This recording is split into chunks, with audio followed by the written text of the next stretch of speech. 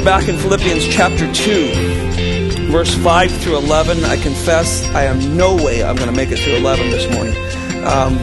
The richness and depth of this text is profound, but we will get through it in the coming weeks. Verse 5, though, we'll start here. Have this attitude in yourself, which was also in Christ Jesus, who, although he existed in the form of God, did not regard equality with God a thing to be grasped, but emptied himself, taking the form of a bondservant, and being made in the likeness of men, being found in the appearance as a man, he humbled himself by becoming obedient to the point of death, even death on the cross. For this reason also God highly exalted him and bestowed on him the name which is above every name, so that the name of Jesus every knee will bow, of those who are in heaven and on earth and under the earth, and that every tongue will confess that Jesus Christ is Lord, to the glory of God the Father. You may be seated. We are about ready to play a video for you, just a very, very short clip. It is of a man who is very elderly, but he is a hero of the faith. His name is J.I. Packer. And most of us in the ministry, and I trust even anyone else, has read the book Knowing God. I think this was the first deeply theological book I ever read as a young person. And it profoundly gripped me, mainly because it's so full of scripture and so strongly written of who God is and what he has done for us. J.I. Packer put out a video of him here this last year, and I came upon it this last week, and it really fits with where we're going today, of understanding what you believe and how that directs our behavior. So as we play this video, listen to this, and then we'll come back and we'll get into the Word of God. Faith is the basis of Christian life. But the problem nowadays is that people don't know what faith is. The church is in trouble. You'd agree with that, wouldn't you? The trouble is that we're not taking our God seriously enough. What's the proof of that? Why, that we're not taking his word seriously enough. And we're not making sure that our faith matches the teaching of Scripture. We don't even seem to be interested in finding out. That's not good enough. Maybe you call yourself a Christian, but do you know what Christian truth really is? Could you explain your faith? Do you base it on the Bible? Could you defend it against challenges? Faith is the most momentous reality that I can think of. We need to know what we believe. We need to be able to defend it when it's challenged. And we need to have reason for relying on it as a basis for our lives.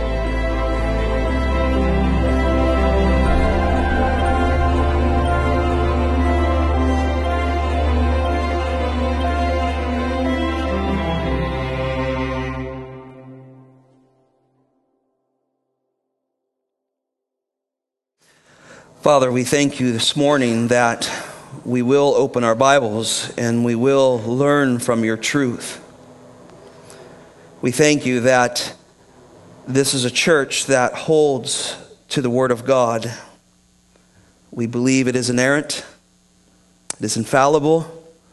We believe it has authority to speak to our lives. We believe it's clear, Lord, that it has the message of God that he wants us to hear today and every day. It is not based on the way we think or what we want it to say. It is truth, Lord. So, Father, I pray that we will continue as a church to base our belief on the Bible, the Word of God. And that even this morning, Lord, as we break forth into deep truths of God's Word, that our faith would be strengthened. And it wouldn't just be strengthened for strength's sake, Lord. But Lord, I plead with you that it would change our behavior, that it would strengthen our godly behavior. There would be a result to doctrine in our life. So Lord, bless this time in your word for your glory. In Jesus' name, amen. J.I. Packer said in that video about faith, he said, we need to have reason for relying on it for the basis of our lives. We need to have reason. We need to study God's word. Our faith is strengthened by what we believe. It's strengthened in the source of what it comes from. The men who stand in this pulpit, not only myself, but fellow pastor elders that stand here, we believe that the Word of God is what we are to preach. And we know because it transformed our life, and we want it to transform your life, and we want to grow together in the Word of God. So the Bible teaches us doctrine. It teaches us great doctrines of the Scripture. Think about the doctrine of the Bible. We believe, I prayed that it is inerrant, it's infallible, it's clear and authoritative. You can go online and read our doctrinal statement about what we believe about the Bible. We believe in the doctrine of God. We believe that He is almighty. He holds all things in His hands. He is creator, sustainer. We believe in the doctrine of Christ, the Son of God, fully equal to God. That He come and He did what no man could do. He did what none of us could do. He bridged the gap between God and man. See, the doctrines of the Scriptures cause us to worship. And I'm convinced that doctrine has to change behavior. And we have to not be just those who store up knowledge, but those who drink in truth. Mr. Packard said this, he says, does our faith match the truthfulness of Scripture? Does our faith match the truthfulness of Scripture? Through the years, Gina and I have watched families that have fought doctrine. They fought truth. And because mom and dad fought it, the children didn't want it. And they got to a secular college or somewhere in the world and quickly they fell away. See, doctrine drives us. The doctrines of the Scriptures drive our behavior. The doctrine of God drives marriage. Because He decided on marriage. See, the doctrine of God drives parenting. Because He gave and gives to you children. See, doctrine drives how we live this life. Churches today, I hear this often, too often. Some churches say doctrine is not important. We just need to live for Jesus. Now, we talk about living for Jesus, right? We talk about that a lot. But unfortunately, there's no weight behind that without the doctrine of the Scriptures to support what we believe. And what I want to do this morning, and I think what Paul, I'm convinced what Paul is trying to do here, is that I want to prove to you this morning that you can't live for Jesus without doctrine. You can't worship like we did this morning without doctrine. Doctrine of the Scriptures. The writer of Hebrews said it this way, and without faith it is impossible to please Him, for he who comes to God must believe. If you look at our statement of faith online, it'll say, we believe and teach, right? We believe and teach. And statement after statement, we believe and teach. We believe and teach. The rest of the verse goes on and says that He is a rewarder of those who diligently seek Him. See, He saves us, and we start diligently seeking Him. And that's what we do here. We study God's Word to go after Him. Now, look at our checks here. I know we took 6 weeks for missions, which was wonderful, and we'll never stop talking about missions, though Missions Month is over. We're big on missions. But we turn to the book of Philippians, and if you remember last, we looked at the first 4 verses. And there was this mindset that Apostle Paul is challenging the church of Philippi, writing God's word, so thus it's challenging us today, thousands of years later, challenging us to say, what are we doing with our minds? Are they set on the Lord Jesus Christ? Is there desire for unity and love, for putting aside selfishness and empty conceit, learning to acknowledge one another over ourselves, having true unconditional love for one another? He challenges us as he opens this part of the letter. He challenges us what we're doing. And then he does one of the most amazing things. He takes one of the most deepest, mysterious doctrines of the Bible to teach us to have humility like Jesus. He takes what we refer to in a theological word, the hypostatic union of Christ, the nature of Christ, that he's both God and man. This is a doctrine that ranks with the Trinity when we're trying to wrestle with it. He's both fully God and fully man, and he's taking that doctrinal truth to teach us about humility. See why doctrine's important? Paul thinks it's important. Why didn't he just say, hey, you guys need to be humble like Jesus and move on? Why didn't he say, just be like Jesus? Humble yourself. Now let's talk about some other things. He takes one of the most glorious doctrines of Christology, within Christology, of Christ adding flesh, adding humanity to his deity, and yet remaining fully God, to teach us how to live out these verses. Do you get that? Do you see that? He's using deep doctrine to teach us how to walk in this life. Now, I have 4 points in your bulletin and up behind me, but I think I'm only going to get to a couple of them. But this is worth swimming around in the deep end for a little while, because we're going to learn from this. First of all, the doctrine of Christ drives our behavior. Verse 5. Notice this. Have this attitude in yourself, which was also in Christ Jesus. The doctrine of Christ drives our behavior. Have this attitude. This thinking is the word here. Have this thinking. It's an interesting word. It's in a present tense, but it's an imperative. Not think about thinking this way. No, do this. It's an imperative. This is the way Christians should live their life, is what Paul is saying. There's not a discussion here. It's not a maybe you should do this. It has, have this attitude. And notice that this attitude is clearly apparent in Christ. He says, which was in Christ Jesus. So there's an attitude that he's wanting us to have. And here, from the inspired by the Spirit, the scriptures, Paul does this amazing thing. He says, I want to teach you humility through doctrine. Now, when we start to think about why Paul is using this tremendous doctrinal truth, it has its own astounding thought to it.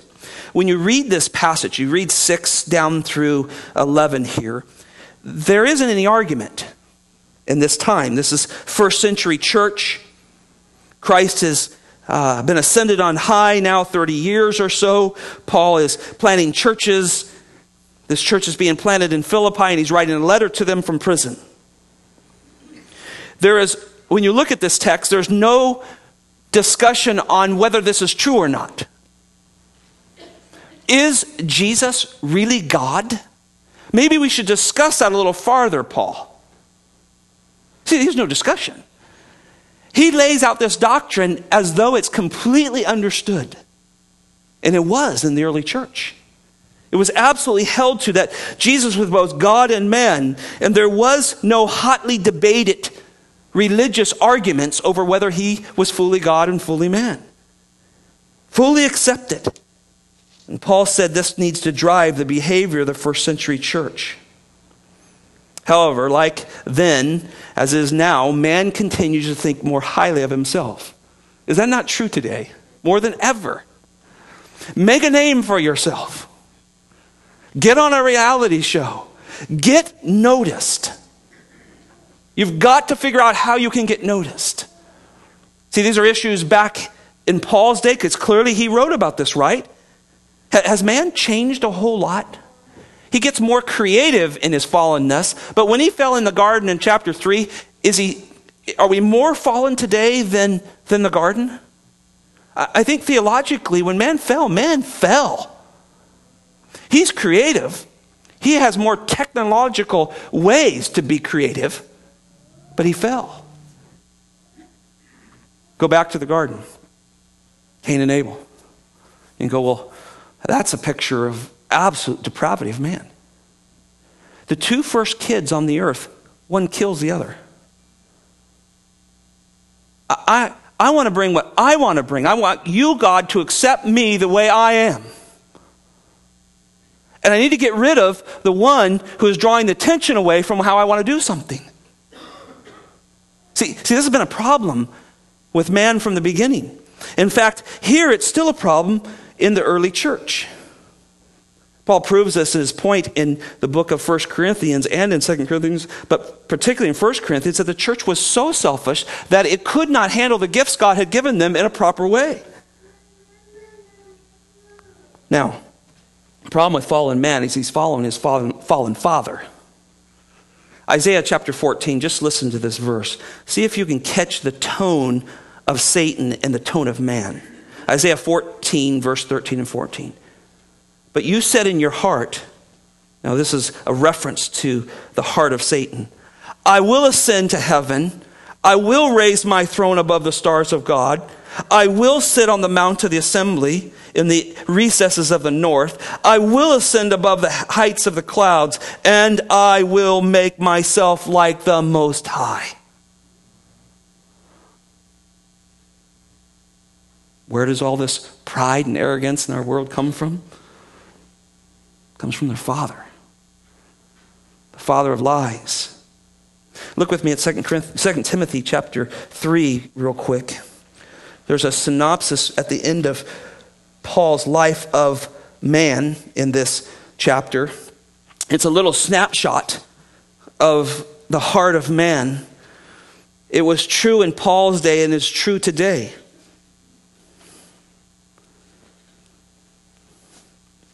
Paul's saying that we should have this thinking. It's imperative that we think and we have this attitude like Christ. Here's what the world says. Chapter 3, verse 1, but realize this, that in the last days difficult times will come, for men will be lovers of self. I will ascend. I will be like the Most High. Men will be lovers of money, boastful, arrogant, revilers, disobedient to parents. Sorry, kids, that one got slipped in there. This is what leads to all of this stuff. Ungrateful, unholy. Unholy is absent of evil. This means full of evil. Unloving, irreconcilable, malice gossips without self-control, brooders. Look at this last one in verse 3. Haters of God. Because God stands in the way of what man's will is. I want that, and God's word says no, and so I will push by God.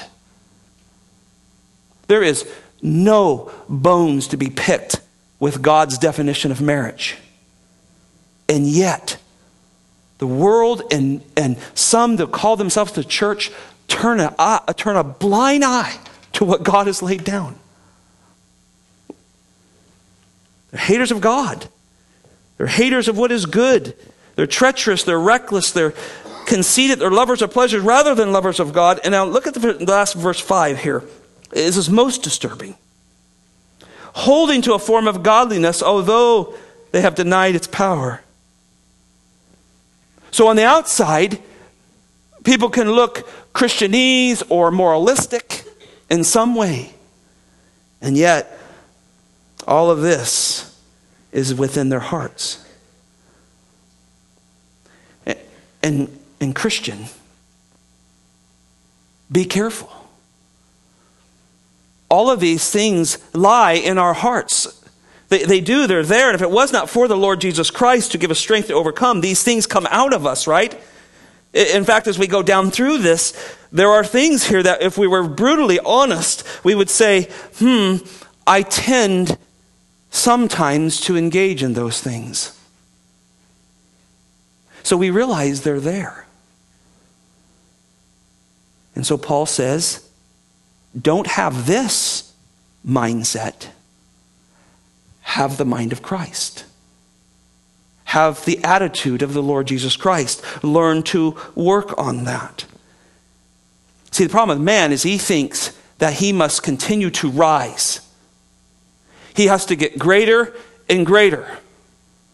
He needs more money, more power, more recognition. The Bible says just the opposite. The Bible says, well, you want the way up? You got to go down. It literally, the Bible teaches over and over that the way up is the way down. Go down and go up. The Lord Jesus Christ in this text, as you turn back to Philippians chapter 2, proves that. He proves that the way up was the way down. He came down. He left his throne above. He adds humanity to him. He perfectly handles both deity and humanity in order to die for our sins. And so this is what Paul's doing. Paul is teaching us that the way down is the way up.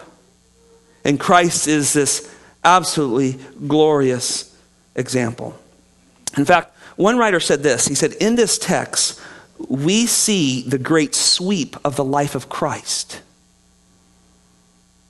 Have this glorious attitude, this glorious person as your mindset, as your direction, who came down, lowered himself, took on flesh so that he might die, even the death of a cross, so that he would be exalted at the name of Jesus Christ. At that name, every knee would bow. Do you see that?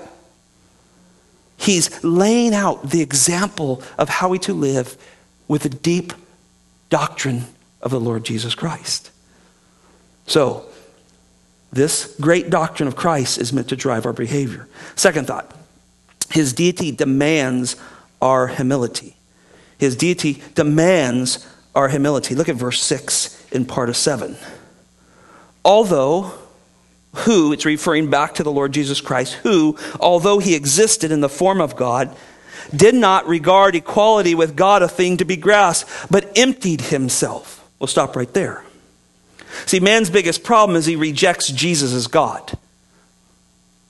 That's his biggest problem. It's been a problem down through the ages. It's been a problem in the church. They have constantly fought against the fact that Jesus is fully God. And the result has been disastrous. You can study a little bit of church history. Go back to the 4th century. In 325, there was a man named Arius. He believed that it was impossible that Jesus Christ was fully God. And he separated his humanity from his deity and said there's no way he could be that. Eventually, he ended up in front of the council of the church, Nicaea, the Council of Nicaea in 325, and as time went on, he was put out of the church. He continued to teach his doctrines till he died. He taught that Jesus was not God. So the problem with that, as soon as you teach that Jesus is not God, then there must be another way to God. Do you understand that? If he's not God and has all authority and perfection and righteousness to be able to bring me and present me righteous before the Father, if he is not God, then there must be another way, and that's going to have to be something on my end to get it accomplished, right? The church recognized this in the excommunicated areas. He ended up in Egypt, worked his way down into South Africa, and there he began to teach that Jesus was not God. From there, a large following continued to follow Arius. He died, his followers took it, and his followers took it, and his followers took it. One night, a young man came and heard that Jesus was not God, but yet he was a great prophet, and his ways should be an example to all of us. That night he had a dream, a satanic dream. And that dream was that Satan told him he was the next prophet like Jesus. His name is Muhammad. See how when you turn from the doctrines of Scriptures, how dangerous they are? Today, the father of the modern movement of Jehovah's Witnesses, Arius. We have thousands of people around the world who believe that Jesus is not God. And so when they come to your door, you can talk about Jesus and they'll say he's a good man and he's a good example for you. But they'll say that you must do your part. You must match your works so that you can be justified by your works before a holy God. It's a lie from the pit. It's a lie from the pit, because you'll stand before God someday and you'll say, look what I did. I'm justified by my works. And he'll say, depart from me.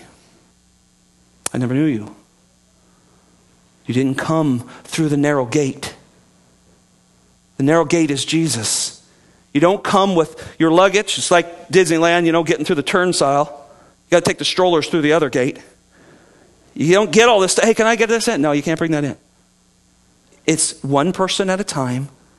You don't come in with, well, I'm here because my parents are saved. You come through Jesus. So Paul is working very hard by the inspiration of Scriptures to help us understand how to have this attitude that Christ has. And so he turns to the great doctrine of the hypostatic union. The nature of Christ was both man and both God, and yet he holds the very essence, the very glory of God completely. Now, you say, well, where is this taught? Well, you know where it's taught. John 1:1 says what? In the beginning was the Word. And the Word was with God. Nobody can be with God and stand equality with him, but the Word was, and the Word was God. Paul is not teaching a new doctrine here. He's teaching what Jesus taught of his own self. Turn with me to Colossians chapter 1. A passage that so many of us love so deeply because it's so Christocentric. Colossians chapter 1, verse 15. The context is Christ and how he qualifies us and makes us sons and brings us out of the darkness and into the kingdom that is of Jesus, and how we have redemption and forgiveness. And then it turns to attention that Jesus is the image of the invisible God. You can't see God. You want to see him? Look to Jesus. That's exactly what the apostle said. John said, the flesh came and dwelt among us, and we beheld his glory. The glory of the begotten of God. I mean, he said, you want to see Jesus? You want to see God? Look at Jesus. And here Paul says the same thing. For he is the image of the invisible God. And then he says this term, the firstborn of all creation. And here so many trip up on this, because they think he was birthed in this creation. But that's not the idea. Know your history. Understand Jewish writing. Understand Hebrew. He's firstborn, meaning he's equality with his Father. Everything the Father has, the Son has. It's a statement of equality. It always has been a statement of equality. You can't change that. That has been written down from the beginning. That's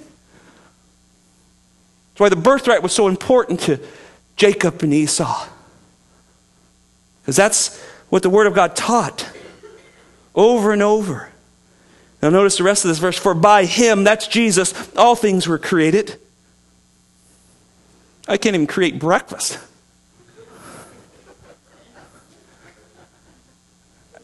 You mean to tell me that he's just a mere man that the Spirit indwelt for a short time here on earth and then left him at his death?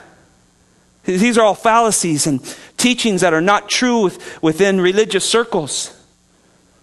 And yet our Bible says he spoke into creation all things. You want to trust creation with man? I think we almost do that with the teaching that is out there on evolution. You're trusting it in man's hands. We must be careful of that. He has to be God. So everything Genesis 1 tells us, we understand here. Colossians 1 is almost a commentary to your Genesis 1. Notice this. Not only is he creator, for by him all things were created, both in heavens and earth, visible and invisible. We got to talk about this for a moment. Molecules, protons, neutrons. I don't even know what that stuff is, but I'm trying to talk like I do. They're the things I can't see. The Bible's clear. Jesus is the judge. And people often mean, can you really believe 2 Peter chapter 3 that he's going to destroy the heavens and the earth? I said, yeah. Because he look at this, he upholds all things.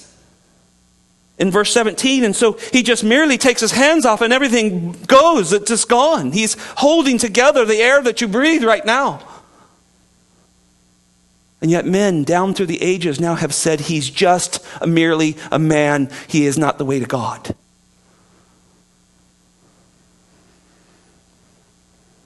Not in my Bible. His thrones, dominions, rulers, and authorities, these are all created by him. The angelic world. All things have been created through him and for him. That means he can use them as he pleases. It's not up to man. It's up to him. They're his. And he is before all things, and in him all things hold together. I love that term. He holds things together. Look with me, one more text. We have to look at Hebrews chapter 1, a parallel text to this.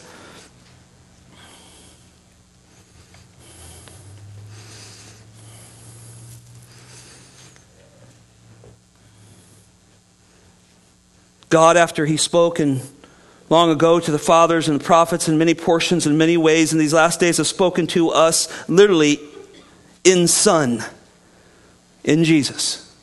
I like that. We put in the his there to identify it. He's spoken in Jesus.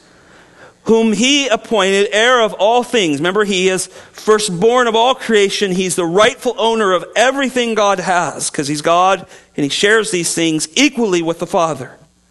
That's God's part. Through whom also he made the world. Now look at the rest of this. He, Jesus, is the radiance of his glory, the exact representation of his nature, and upholds all things by the power of his word. He upholds all things. See, this is the God part of the Lord Jesus Christ. He's the exact representation. He radiance of his glory. We think of the Shekinah glory. I'm reading through the Old Testament right now, my personal reading. I'm in Leviticus and I'm in Numbers, and the tabernacle is being built and the glory of God is coming and dwelling in it. He is that brightness of God, the Bible tells us. And when you see him, when we sing and when we hear him preached, you glow because you've been in his presence. Now look at the human part of him here in this last part of the verse. And when he made purification of sin. See, he had to add flesh so he could die, so he could purify us. He sat down at the right hand of the Majesty on high. What a beautiful verse. Now turn back to Philippians chapter 2 and look how this flushes out in this text. This is what exactly he's saying in verse 6. Who, although he existed in the form of God, did not regard equality with God a thing to be grasped, but emptied himself. There's a few words that I just want to pick out to help you get your mind around this a little bit this morning.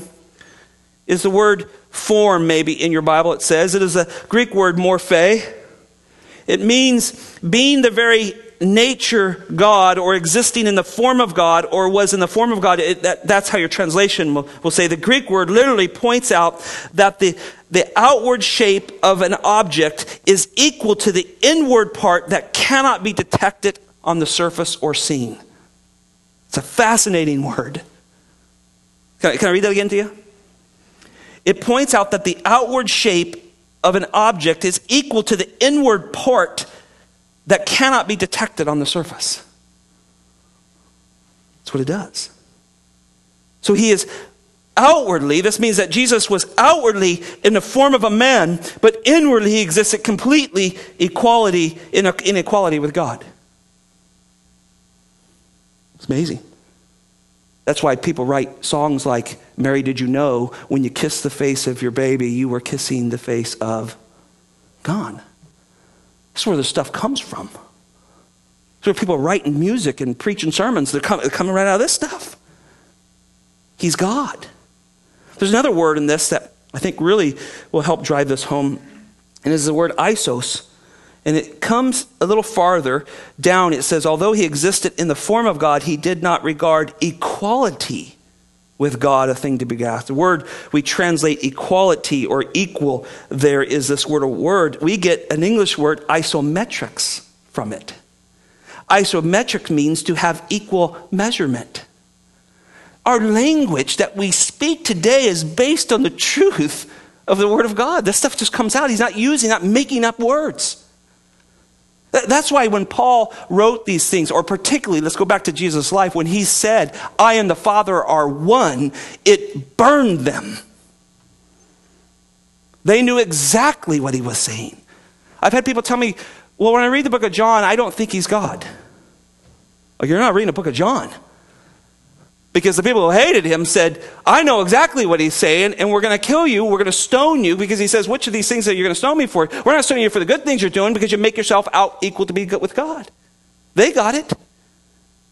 But today, people twist and turn the book of John and try to say, well, he's a son, he's lesser, right? There's God, and then here's him, and so on.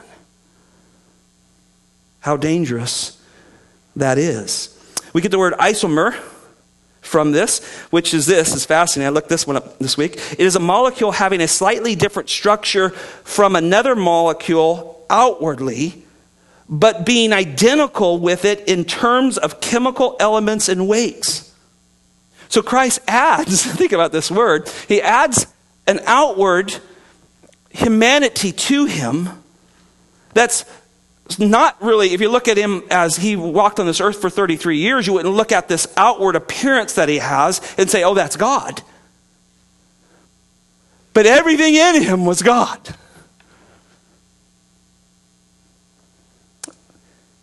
Philippians 2:6 is telling us that though Jesus outwardly appeared as a man, he shares the same exalted essence and substance as God.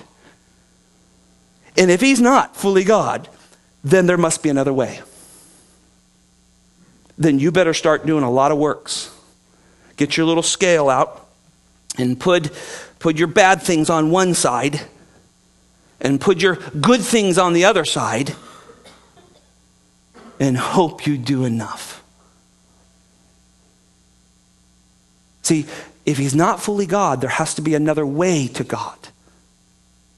And that's why we hold to Christ as God.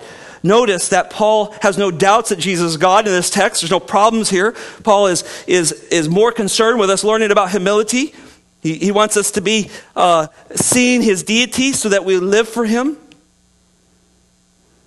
So what about that? Does it bring you, when you think about Christ and what he did, does it bring you to humility? Thinking that Jesus shares the glory of God, yet veils it so he could die. Let's go back to John real quick here, and then I'll try to wrap things up, and we'll get farther into this next week. These are things that are worth wrestling with. Go to John 17. This is what secures our faith. These truths laid down that the apostles taught, we teach as well. There's no change to them. But I want to show you this text again. We looked at this when I was going through the book of John, but I want to remind us again what he says in this prayer. He's in the garden now. He's just moments before Judas and those come to take him away. And they take him away. All the disciples flee and leave him alone. But this is just moments before this. He's in the garden. He's praying on our behalf. He's in anguish, but he's talking to his Father about eternity past and future and present. He's relaying some tremendous truths. John 17:4. I glorified you on earth, having accomplished the work which you have given me to do. Now, Father, verse 5, glorify me together with yourself with the glory which I had with you before the world was. There's four thoughts that just come blowing out of this text. One, it says that Jesus possessed glory before his incarnation. The verse clearly says that. The glory that we shared together, the glory we had together means we equally had it together. Your glory was my glory, and my glory was your glory. So there's clearly in this text that the Lord Jesus Christ had the glory of God in its full, understood essence and presence in substance before the incarnation in this verse. Second, it's clear that the glory was God's glory. Now, Father, glorify me together with yourself with the glory which I had with you before the foundations of the world. It's not some other glory. It's not God's glory and Jesus had his own little glory over here. It's a glory they had together. Third, Jesus did not have it in the incarnation. He says, return it to me. Now, Father, glorify me together with you with the glory which I had with you. So there's some kind of laying aside. There's some kind of veiling going on of this glory. Some kind of not taking up the right to his glory while he's on earth. He's doing something there. And then fourthly, as you read this, there's a sense in that Jesus did possess all the glory of God fully on earth, because that's what he used to complete the plan. He's glorious. See, we look at a cross and blood and death and suffering and God judging him, and we see glory, don't we? The world goes, what's the big deal with the cross? You guys got these things all over your place. It isn't glorious to them. So we see his glory. Not alone not seeing it, I mean, we see it in his life. We were studying somewhere, I don't know where I was teaching this week, but we were talking about Matthew chapter 8, and he's asleep in the boat. He's wiped out, right? Why? He's been serving, feeding people, doing miracles, people asking him for everything under the sun, right? I mean, he's worn out, he's asleep. They're in a storm that seasoned sailors are scared to death. And he's asleep. I mean, I can't even get my mind around. How do you sleep like that? My boys will sleep in the car. You know, they're all over each other. Their heads are falling around. I guess it's possible when you're tired. The point is, he's fully man in that boat, isn't he? The Bible says that the waves are coming over the boat. Was it warm water? Was it cold? I got a lot of questions here. But it's a narrative, and it's just telling me he's tired because he's man. He has taken on human nature, and he's tired.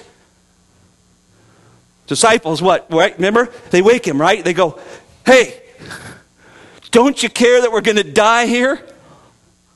And he says, ye of little faith. And he gets up, fully man and fully God, and says, be still. Whew. Water skiing water. Isn't it amazing? Fully God, fully man. But yet, hear what our Lord does. And let me close with this thought, and we'll move into communion. We'll get right back into this next week. Fully God, fully man. He veils that deity. Why? What are you going to do with him if he drops that veil like he did in Matthew 17 to the world? What if the world sees him for who he really is? What if they see that he's fully God like they did on the Mount Transfiguration, Peter, James, and John, and they begin to build tabernacles and they begin to worship him, and they see that glory dropped and they realize, hey, God is in our presence. What are they not going to do? They're not going to kill him. Because they can't. It is fascinating to think about that. The Lord veils his glory. He was equal, the Bible says in our text, he was equal with God. He didn't see this thing as something that should be regarded as less than. It's regarded equal. It's not something for him to hang on to. Yet he empties himself, and we'll get into this word a little more. It's a word kenosis.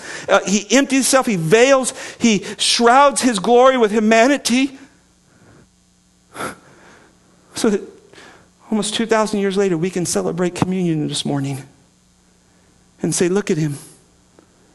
This is what he did. He bodily died for me.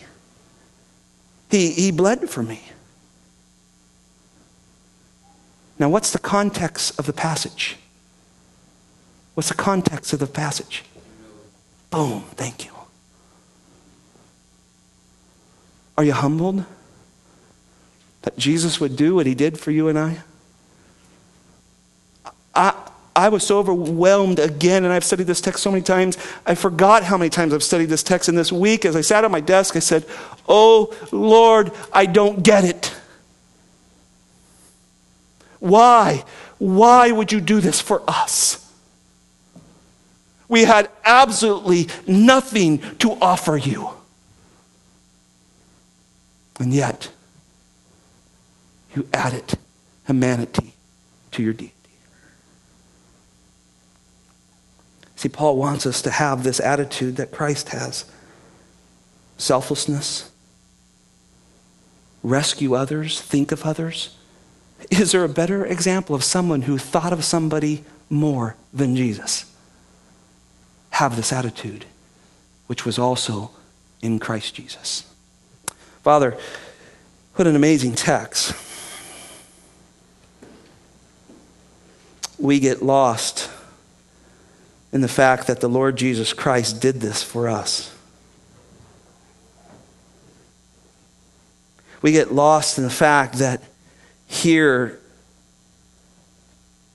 God, fully equal with Christ, sharing the same essence and substance as Almighty God, creator, sustainer of all that exists, would take on the form of a man, the appearance of a man, the bondslave, the servanthood, in order to die, but not just any death, but the death of a cross, particularly the atoning work of that cross. And Paul says we need to think like this. So today, Lord, probably within moments after we leave this building, we are going to have choices of how we think. We can think very selfishly with our spouses, with our children, with our fellow church members here, Lord. Or we can think like Christ. Tomorrow morning, Lord, the choices will be overwhelming. By then, we have been told myriads of times by the world that we are to think of ourselves, Lord. Father, we need this teaching. Though I would guess that many of us, if not most of us, are saved in this building, Lord, we need this reminder. We suffer from the desires of this world at times. And yet our Lord Jesus is leaving us the greatest example. So Father, help us today that we would have this attitude, this thinking that was also in Christ Jesus. Lord, press this home as we celebrate the Lord's table this morning. We pray this in Jesus' name. Amen. As the men continue to pass out the elements of the table, let me say this, that song is so profound. I love that song. And it is a song that comes right out of verses 9, 10, and 11. And that's what the great anthems of Revelations 4 and 5 and 7 are about. Because the Lord Jesus Christ, who is fully God and fully man, humbled himself and took on this appearance and this form, this morphe, God gave him everything, all praise. And so now as Christians, we look at this table and you have this little piece of cracker and this juice in your hands, and it's not some just religious act we do. It reminds us that the Lord actually did what he said he did. He did add humanity to his deity, but remained fully God so that he could die on a cross. God could judge him for our sins, and he could wash it all away by his own blood. It's beautiful. See, man can't come up with this stuff. They just constantly challenge it and try to change it and try to destroy it. This is God's stuff. This is his way. And so communion is about that. It is about the worship of our Lord, who humbled himself. We're going to spend next week in this text as well. I trust you'll be patient with me. It's a beautiful text to teach us great things. Father in heaven, we thank you that you and your Son, in your full equality, devised the plan to save man. Somewhere before there was time, before man in this world was ever here, you devised a plan to display your grace at the highest level. And you devised it to send your Son, Lord Jesus Christ, so he could die for us. We here, 2,000 years later, remember that. And we just don't remember it for a remembrance sake, Lord. It is truly worship. Your Spirit engages with us in this act because it exalts and spotlights Jesus Christ. So, Father, though we remember communion time and time again, Lord, let it never be old. Let it never be a tradition. Let it never be a religious ceremony, Lord. Let it constantly be a reminder of your grace in our life. So, Lord Jesus, we thank you. Thank you for adding humanity to your perfection, to your nature, and perfectly living out this life in your humanity and dying for us. With great joy, Lord, we remember. In Jesus' name, amen. Jesus, in fully man and fully God, died on a cross for you so he could take away your sins and appease the wrath of God. We remember that through the bread. Take that.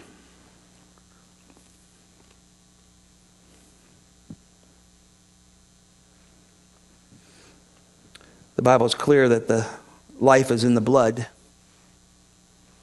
They remind the nation of Israel all the time that the life is in the blood. And so God had a plan, and he demonstrated it over countless sacrifices throughout the Old Testament. Lambs, innocent, unblemished lambs died to hold off the wrath of God. Then he sent the final lamb. No more lambs. No more holding off the wrath of God. He sent the final lamb. And that lamb bled for you. So your sins are forgiven. So this morning we remember that Jesus died and shed his blood for your forgiveness of your sins. Amen? Take drink.